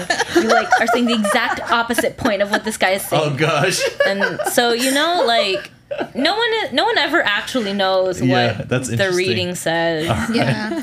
Actually, okay, to bring it back to like conversations about faith and that point, I realized too, like, and I think I like I fall into this habit too. It's like when you're talking about faith and someone is coming up with a lot of like, I don't know, good arguments about why God is good or why God is real. Like it's really easy to just go to the one like point that you read in that one book about why God isn't real and then bring the conversation to that one point because you can like destroy Right. the other person's argument. Interesting. But then like there's these like there's like bigger question that the other person like knows a lot more about and you constantly try to distract them from like talking about that bigger thing. So you think that's like a way that you've been trained to think almost, or Well, it's just I feel like it's an art, like it's a debate skill. Okay, okay, A lot yeah, of people did speech and debate, A lot and I of feel like people did debate a lot of there. people did debate, and Right. so it's like, yeah, when someone's talking about God and they're trying to make it practical and be like, okay, I hear your point. How come, like, you don't live that out, or like, why don't you take that thought to like the logical next step, like, and you know that they really that they're asking you a direct point that you have to like answer, and like they're making a good point. You just try to steer it away from Yeah. that, or even make them second guess their thoughts. Yeah. Like it's just all debate. Like it's not Yeah. really because I don't know. You know what I mean? I don't know how to explain. Well, I think we the can rest of make a that. distinction between like debating for debates, like debating to win the argument versus debating for truth, like trying Yeah. to seek the truth, right? Yeah. And because I think that's one of the ways in which we've characterized our experience at Chicago, which is that a lot of students are really willing to discuss these matters, but not a lot of people are discussing it so that they can actually land on anything, like Yeah. because they're not trying to Yeah. figure out what's true. It's just like they just want to have a good discussion, and it's for the discussion's sake almost, which as a minister is really frustrating because you're trying to help these people move along somewhere, Yeah. but actually Yeah. they're not interested in moving along. They're just interested in having a good talk. Yeah, which is like nice to have a good talk, but then feels like, oh man, What now? what? Yeah, like how do I take this person forward? Yeah. Yeah. I don't know if I've ever told you this. Kind of coming back to characterizations of UChicago students. One of the ways I've explained UChicago students to my fellow people from engineering schools like Berkeley and places like that is that UChicago is a school full of people in your AP English class who raised their hand and responded to the teacher's questions and actually seemed like they knew what they were talking about. Is how I've explained it. So with that kid. Yeah, it's a school full of That kids. That kids. No, yeah. Do you think that's right? No, yeah. I think Okay. Yeah. I think everyone here, yeah. Because Not being everyone that at kid. everyone at Berkeley is not that kid. Yeah. Right. It's the other ones. They're the other kids. I see. Yeah, they all went to Berkeley. And then that one kid went to UChicago. Normal so- kids. Yeah. I did not know that was like the descriptor. Or like when you try to, you know. Have you never heard me say that before? No. No. Oh, okay. no. That's how I've explained it to like people in Berkeley. I didn't know Because that. then they get it. They're like, oh. Yeah. No, I think that's a good descriptor. Yeah. but Talking I didn't about know that was the way. Aristotle. Yeah. You're like, what? I didn't understand what he said. Yeah. Yeah, it's funny. I mean, we can make mean characterizations of Berkeley students too. So, but we're not gonna do That's that. right. No, yeah. Such as right. like everyone, Berkeley all podcast. all the people who tried to get into Stanford but didn't make it. So. Actually, I was a kid who tried to make it into Oh shit! Really? Oh, so you could have been a Berkeley student. You could have fit in at both schools. Nice. So now coming out of your time at UChicago, so can we talk a little bit about like how you guys made the decision to stay at our church, stay in Chicago, and to experience post-grad life, right? So you went through, I guess, what we call like new grad year. I don't know what we call it actually, but you were new grads last year, and you went through PCL, and you were involved in our college ministry still, but served in different ways. So, but that must have been it is a pretty significant decision for most people, where you're going to be after college.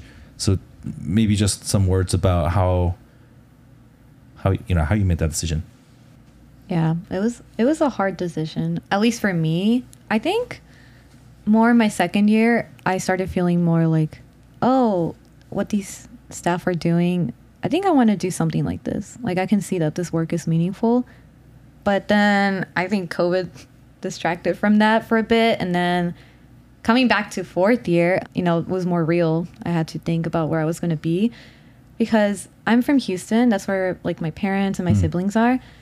But I didn't really want to go back. I left for a reason. I wanted to, I don't know. I like seeing the world, and like I wanted to see what's it like in other places. Like I didn't want to be stuck in one place. I don't like the idea of just being stationary. So that's why I left. I went out of state for college. But yeah, I don't know. I think it was hard still because I kind of felt guilty, being the first in my family to move out of the house. And then also just being like a girl. I think that's, it's not the norm, especially for Mexican household. Yeah, usually we just stay and like help parents until we get married and stuff.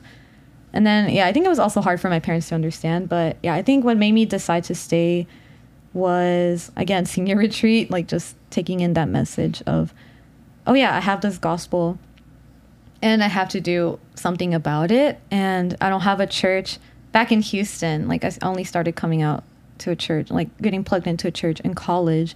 And this is where I've grown, and I know I can continue growing. And I think it only made sense. I think the only barrier for me was the whole like family and feeling guilty kind of thing. But everything else seemed pretty clear too. I was like, okay, I think this is my church. Like I don't have a church back home. Like what am I going to do when I go back home? I could look for another church, but I think it makes sense to stay here and grow. Yeah. Okay. Yeah. Yeah. How about others? Yeah, I didn't actually know what I was going to do after graduation until like right before graduation. Yeah, right before graduation. I didn't know if I wanted to stay in Chicago, if I wanted to go back home, or in my mind, like I was thinking about my uncle's church that I had visited right before my freshman year, and like going there. So I had no idea what I was going to do. But I think for me, it was like, I remember my spring quarter senior year reflecting over like what I had learned spiritually undergrad. And I realized like, I really need community. Like it's not just like a benefit or an added plus. Like I need it for my spiritual growth. I knew that like as someone who did speech and debate, as someone who did like I could convince people that I was like a good Christian. I could convince people like back home, especially my parents or uncles and aunties, like like back home that, yeah, she's coming to church, you know, she leads some youth stuff. She has a good job. She's a solid Christian. Like, I knew I could convince them of that, even though internally I might like be feeling differently, or I might be struggling with something.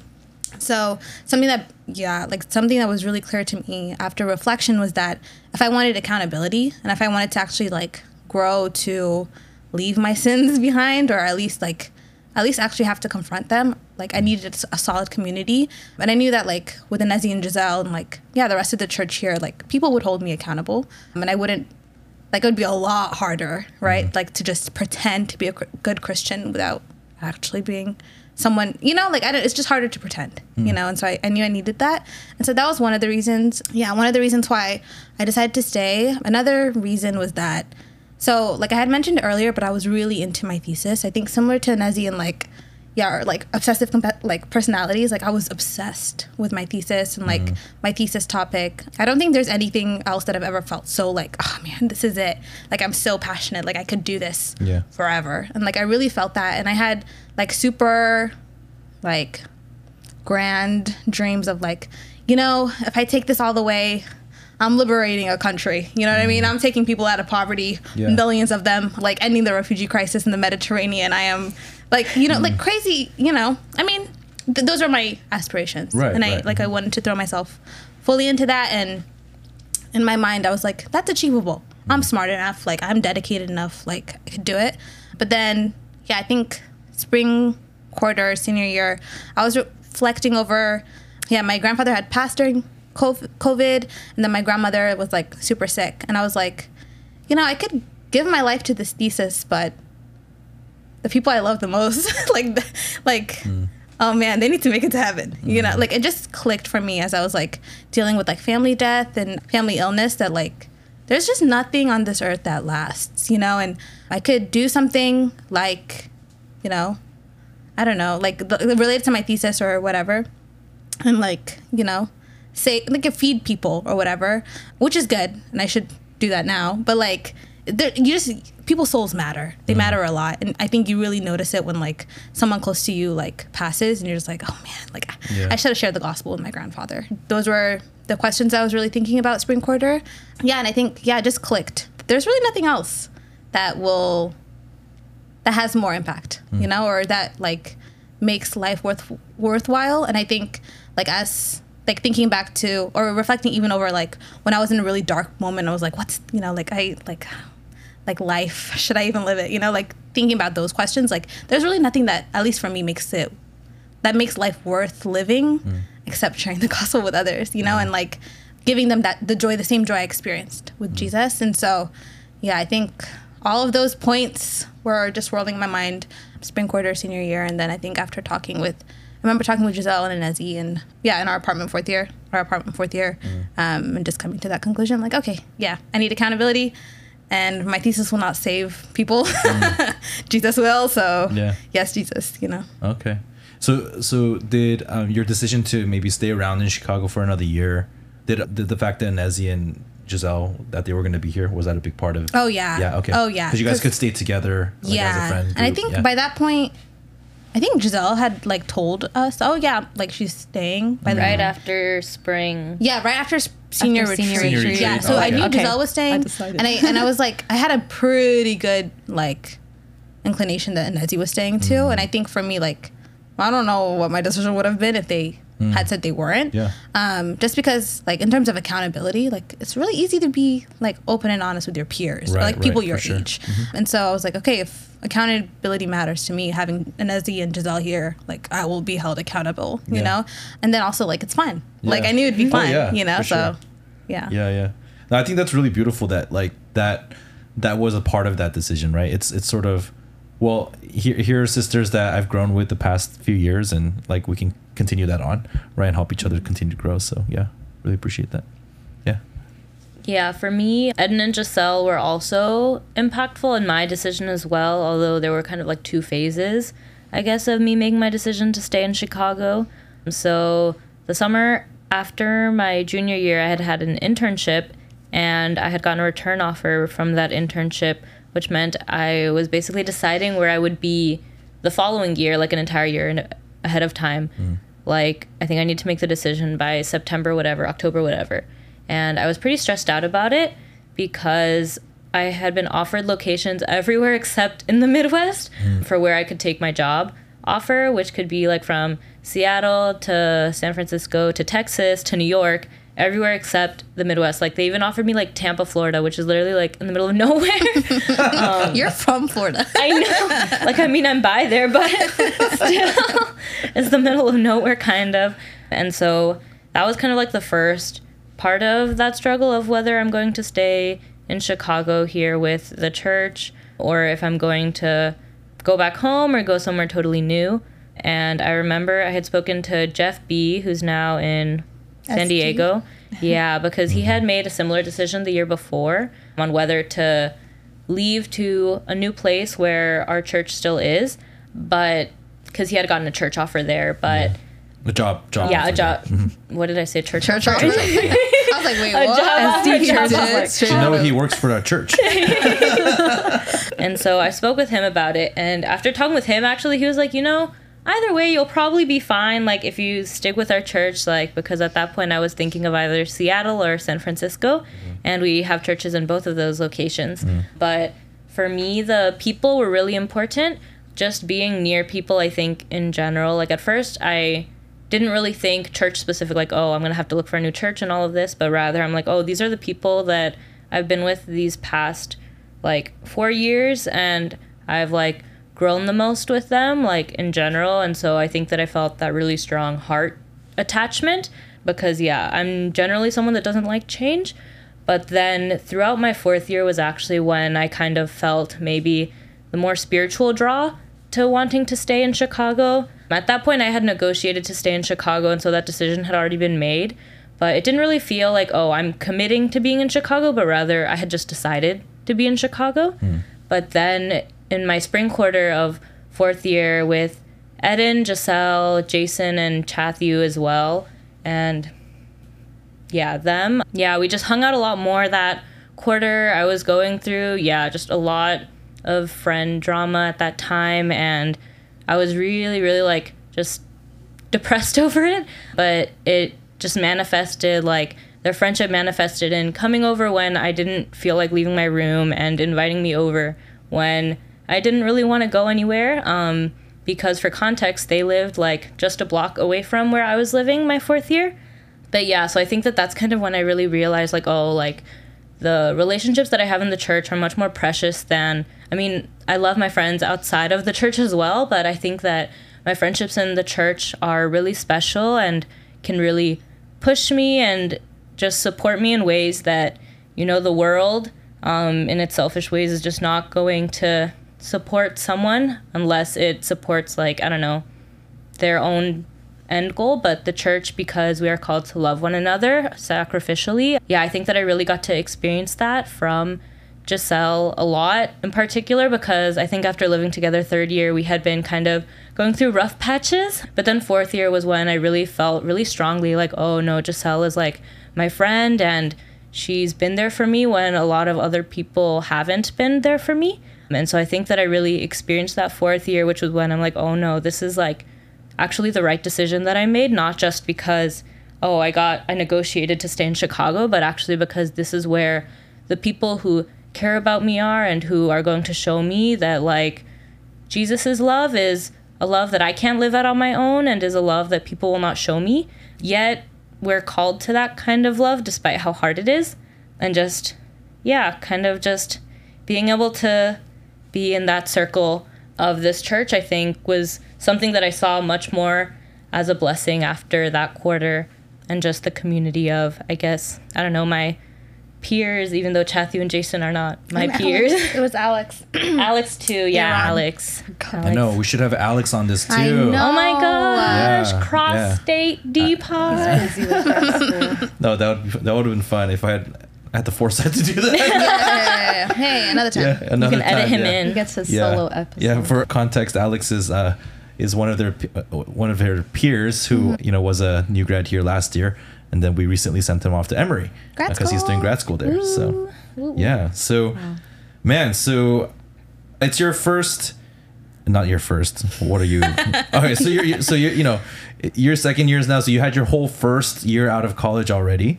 So I just want to get your thoughts on what that was like. Okay, so maybe something that was like, you know, something you learned through that time, like something that you enjoyed, something that was surprising.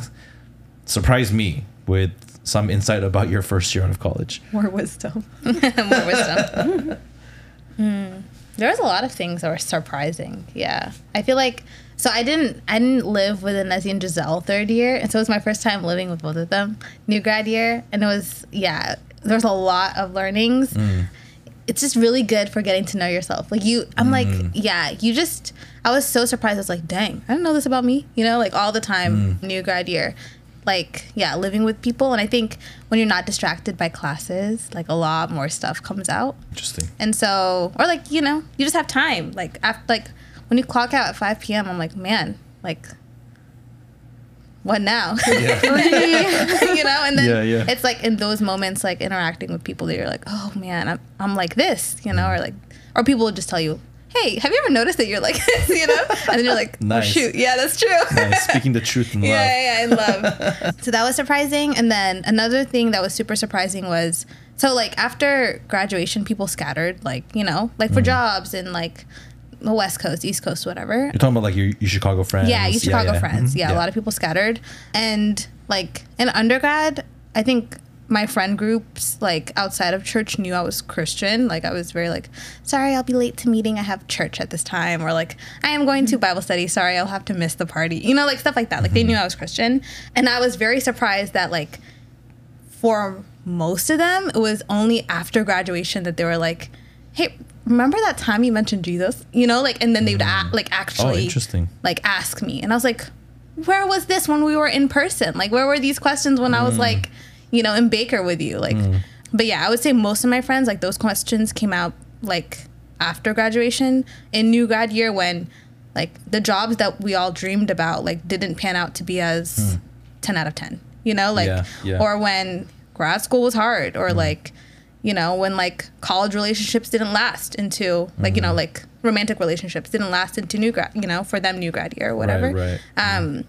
It was then when like they'd reach out and be like, wow, Eden like from the friends from undergrad, like Eden was someone I didn't have a lot of drama with. Like, wow, you know, and like Eden is someone who's like now reaching out to me even after I've moved across the country. And so then they'd ask about Jesus and I'd be like, where was this third year when I was like in person?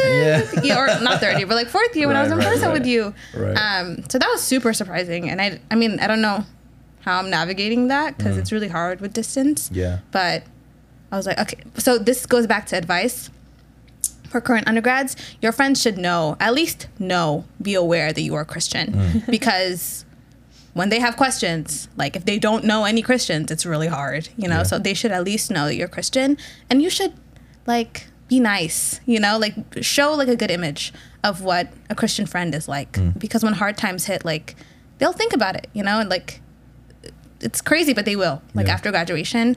So if you like, I would really like the high bar is share the gospel with your friends, like directly, all your friends before they scatter.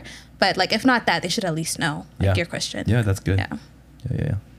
Yeah, kind of going off of that, kind of just these people that you used to be like in contact with every day. Some of my friends stayed in Chicago, and something that I realized maybe 4 to 5 months after we had all started work, maybe, I started hearing from them that they all felt very aimless or very lost, and they were going through just either they were like curious about Christianity or they were just expressing their kind of just frustration with, oh, I'm working, I'm doing what I thought I should be doing, I'm like, I don't know, consulting, like something that's taking up almost all my time, something that's keeping me busy, and I'm ultimately like making money, but what am I doing with my life? It feels very just aimless, very like there's nothing coming out of it, I guess. And when I hear that, I very much don't relate, but I think that I was really surprised by it because I didn't expect for them to feel that way and for me to feel actually, oh no, I have many things to do because I am with this church, reaching out to people constantly, like involved in students' lives. Like, I think that, yeah, something that maybe an assumption of what Christian life will be like, and something I'm sure that I thought too as well when I'm thinking, oh, I can't make it to these events, is, oh, I'm giving this up and my life is just going to be full of church and I'm going to be like bored at the end of the day or whatever. But no, like, because I give up maybe, I don't know, some random like dinner one evening, I'm actually able to not only like reschedule that dinner whatever time, you know, but also spend time with students doing like dealing with eternal matters, I guess. And that's given me more meaning than I think I would have really realized on my own. Like, I think I just really needed a perspective check in that sense where, yeah, the life that I'm living is very unique. I don't think many people like live like our church does. And even so, like, I'm sure DP, like, you live a very different life than I do too. But yeah, something I've never really heard is that, oh, I like have nothing to do. No one is bored. No one feels like the things they're doing. There's always someone to love, you know? Yeah. Someone to love. There's always someone to tell about the gospel, things like that. And I think I've really gained an appreciation for that. But yeah, that's something that I realized that my friends are also realizing, like, oh, they don't have something that they can say, oh, I'm making an eternal change. I'm investing into a God that cares about me and cares about the world. And I think that that has also added into why I, feel this burden for my friends much more this past year, because I've heard about the types of, I guess, existential struggles in that sense of what they've started to feel. And even though you might think when you're graduating, oh, I want to be like these people that are consultants and making double my salary. Yeah. But when I look at it now, I'm really grateful for just the way that even if I make half of their salary, like that, like I have a very solid purpose in this life. And I know that what I'm doing, even if I do it badly, really matters and is pleasing to God. So just really gained an appreciation from the gospel and realized that people notice that too in their own lives. They can notice that something is missing. Yeah. That's super interesting, actually, that both of you have shared that experience of like people, like you're noticing your friends already having that kind of angst. And something I think about sometimes is that, like, I think before I like really started to follow the Lord freshman year of college, I had a lot of daily existential angst about what my life was about. And I think I've actually kind of forgotten what that feels like. So, because I have to like kind of try like really hard to remember what it felt like. And so then I don't think I realize how much peace I have on a day-to-day basis until I talk with someone who's able to express that to me again. Yeah. And then it sort of allows me to tap into, oh yeah, I remember when I used to feel like that. Like what is life for? Like what am I doing? Like why am I trying so hard? Right? Like, but yeah, like because of that purpose, like, you know, Anezi, that you're referring to, and like, you know, one way to put it is like, oh yeah, we're never bored, or there's always something to do, right? And you know, Eden mentioned loving people, like, and also serving, right? If you're willing to be a servant, like you'll always have a job description, because you know there's also hundreds of millions of ways to serve. So like there's all these things we can do, and we can lay it unto the Lord, and you know, and he'll receive it as a sacrifice, right? So yeah, I think that's, yeah, those are good observations. Yeah, Gisselle, any thoughts? Those are pretty good. Yeah, I guess something that was surprising was how free I am as a post-grad. Sometimes it doesn't feel like it, but it is very free compared to being a student at UChicago. I feel like I just had more time to think and reflect. And yeah, I think like Eden said, like really get to know myself, living with my roommates, and I don't know, just having that free time to actually reflect on why I did something or said something. Yeah, it's helpful. It's a little scary, but it is helpful. I think, yeah, on that topic of existential dread, I think I experienced some of it, which was also surprising. I did not expect myself to kind of go back to that state.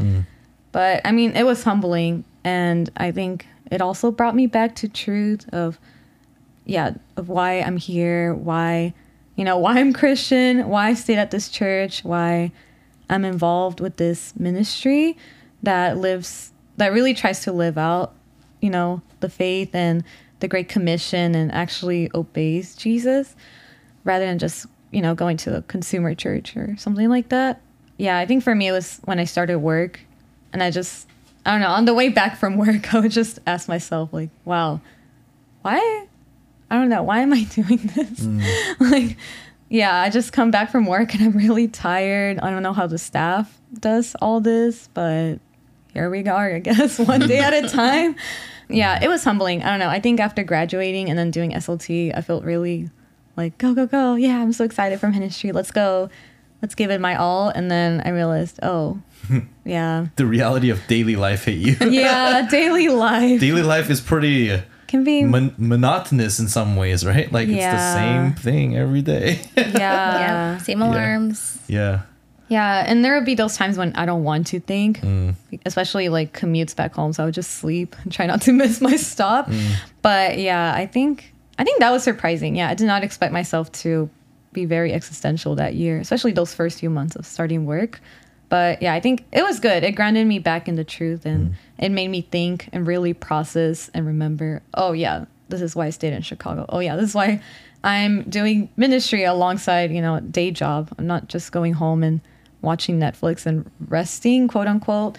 My idea of resting, yeah, it's different from what my coworkers are doing, and it feels a little crazy sometimes. But yeah, I think just having that space to think was very helpful too. Yeah.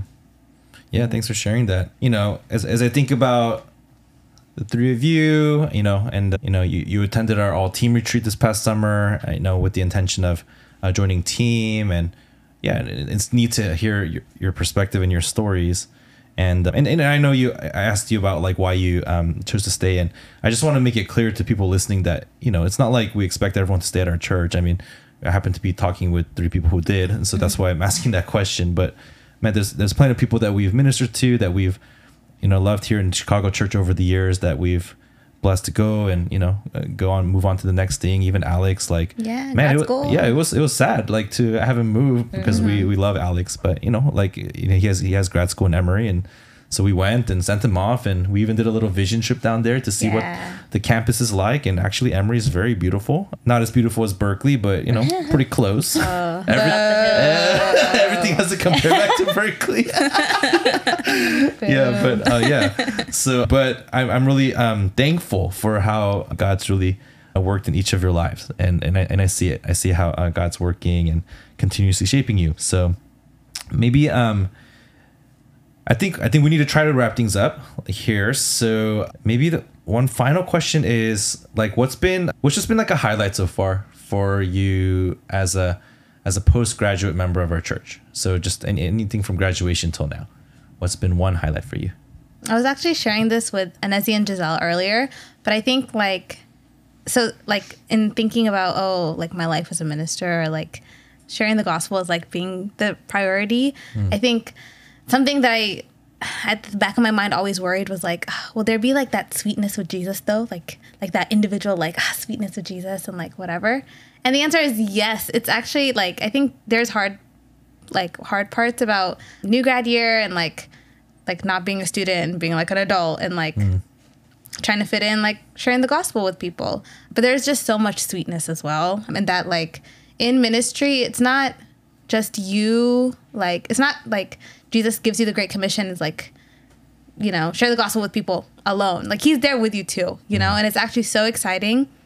And I think that as I like look around at the people here at Anezi and Gisselle, like there's just so much sweetness, like just joy, you know, that comes out of, just saying yes to Jesus. And then, just like during PCL, we talked about something called lingering conversations and always being okay with like, you know, I don't know, like dinner is scheduled to end at 8 p.m., but people are still talking at 8:05. Like, let me listen to what they're talking about. And you know, like lingering conversations. Yeah. And at first I was just like, man, what is this? Like, what is this lingering you speak of? And I'm like I'm a J, my Myers-Briggs.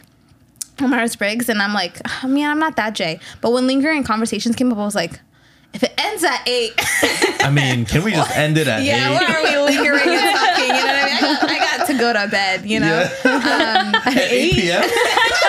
No. Oh my goodness. At 8:05, actually. Yeah. But like, yeah, but you know, there's sweetness in those moments. Like, and that's part of ministry. Like, part of ministry is like, yeah, just spending time with other Christians, like sharing ups and downs and like going down like random, you know, conversation trails and like whatever.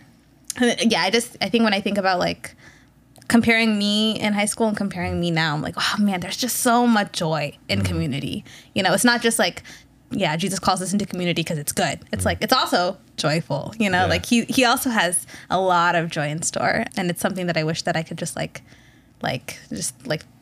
you be like receive the community, like joyful, like there's just so much joy, like feel it now. It's hard to explain, you know, it's hard to explain, but I'm just like, oh man, just to be there, you should have been there, you know, there's so much joy. I mean, like because the things that sometimes God asks us to do is so counterintuitive to our own desires, but when we do it, we actually realize, oh yeah, that was nice. And not only was it nice, but it's joyful, right? And fills you with this deep sense of joy. So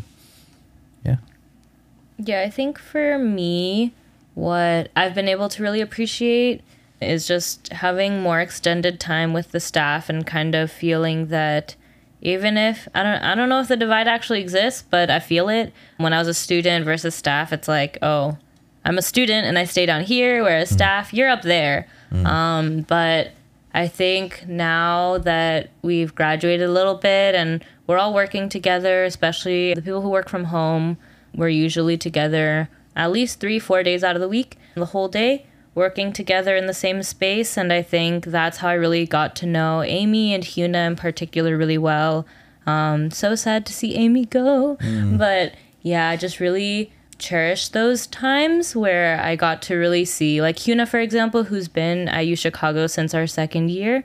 So 4 years now, maybe. Kind of just seeing how our relationship has evolved.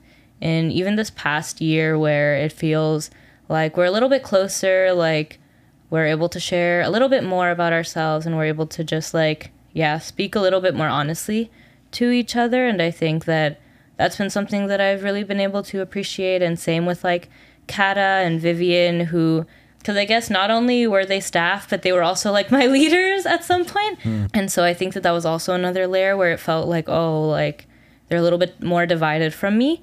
But I think this past year, I kind of got to see those walls break down a little bit more and just really get to see these people not as, oh, they're church staff, but they're actual people and people who were open to me and I can be open with them as well.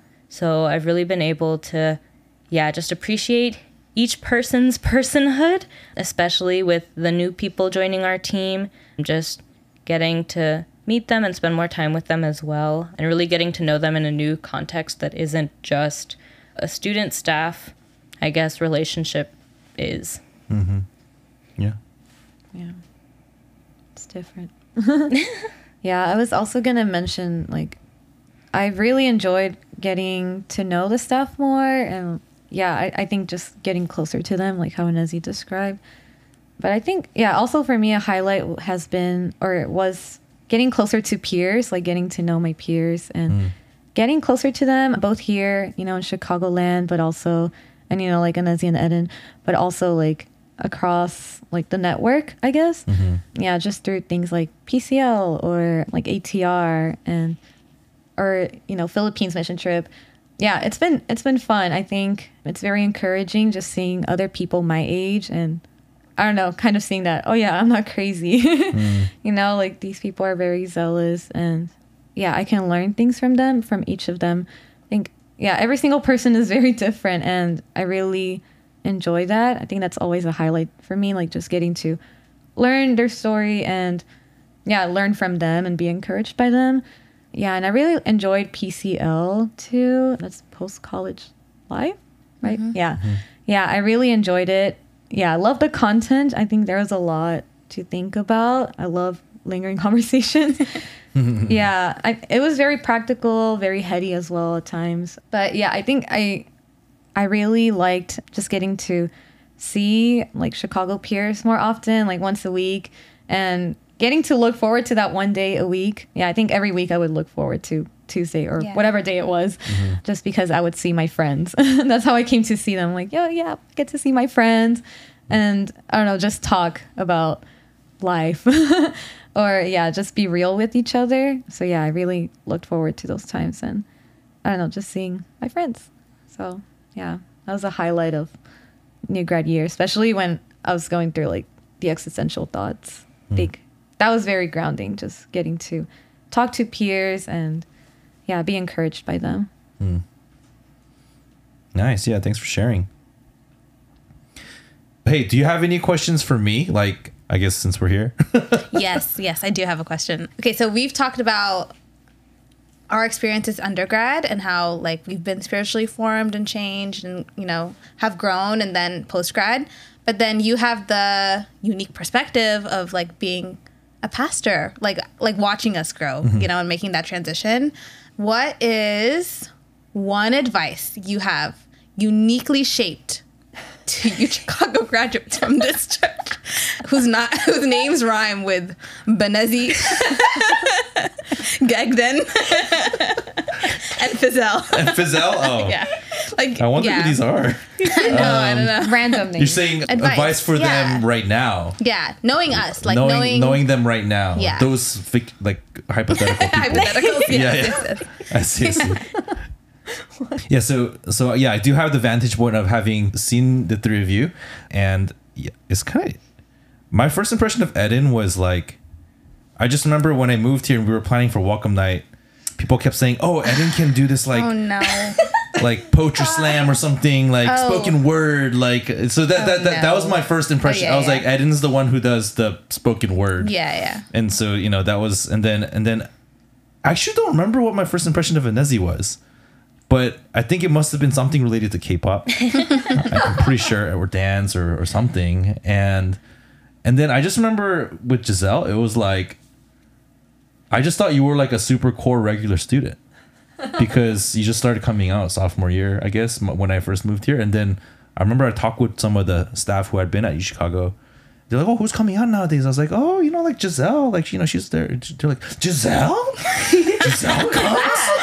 Gisselle? Like, why are you so? You mean Fizel? Oh, sorry, Fizel. Fizel's like, they're all every time. I'm like, they're like, "Jizz." So then I was like, "Oh, okay, she must not have ever come last year." So yeah, those are my early memories of you. But yeah, so as I think about, oh man, what advice I have for you. Not you, these hypothetical people whose names happen to rhyme. Yeah. I think the reason I was struggling with this is because I feel like what I want to say sounds so basic, but it's basically just read a lot of God's word. That basic. It's so basic. That's why I was like, okay, there's got to be something more clever, but I just feel like that's what it ultimately comes down to. If you're someone who enjoys the presence of the Lord and enjoys like a lot. And Eden, you shared from this verse in Colossians, right? Like when we were sharing from this, let the word of God dwell in you richly, right? Yeah, like I think it's that. I think it's I think that's the core. It starts with everything, right? And so then, you know, and that's the same advice I would give to like an undergrad, or that's the same advice I'd give to our most experienced staff, right? And that's the advice that I need to keep hearing. Like, and you'd be surprised. Like, I mean, you know, like the full-time leads we gather, and, you know, what are the exhortations that we receive? Read your word, like read the word, pray, you know, spend time doing these basic things that are the first to go often, right? And so we just need to be constantly reminded of those basic things. So, and if you do that, then everything else will follow, I feel like. So, yeah. Sorry, I don't have anything more novel for you. No, that's good. Hey, back to the basics. Yeah, Foundation. back to the basics. It's true. Yeah. Amen. All right, let's end with this. Okay, why don't you give some shout outs, okay? Some shout outs to people who have been part of Chicago Church, maybe who are not here anymore, but just some whatever rapid fire shout outs, and we'll end with that. Dang, rapid fire. I wasn't ready for No, fast. I'm going to join. I already asked a question. Yeah, join. Okay. Yes. So on this list, we've got David Lee. Oh, yeah? Hey, shout out to David. Yeah. Sorry, I should. Yeah, we were there at your farewell. Yes, we were. Shout out to you.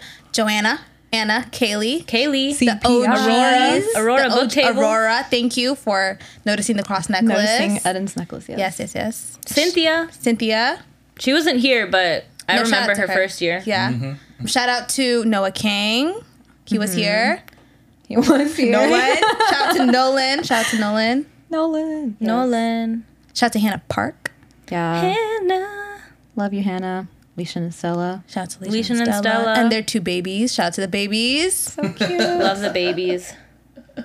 Well, Amy and Ben. Shout out to Amen. Ben. Shout out to Amen. Oh my god. What's his name? Ben Giannis. What? Ben Giannis. Ben Giannis.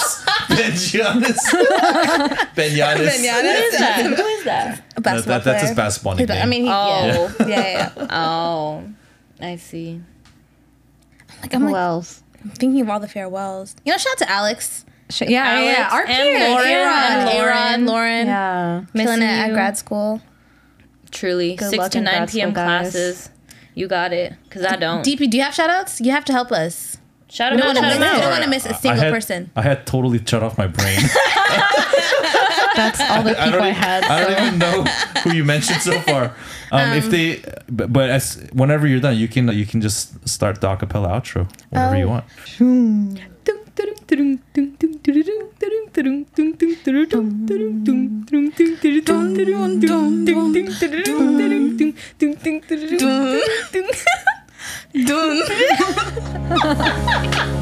So bad.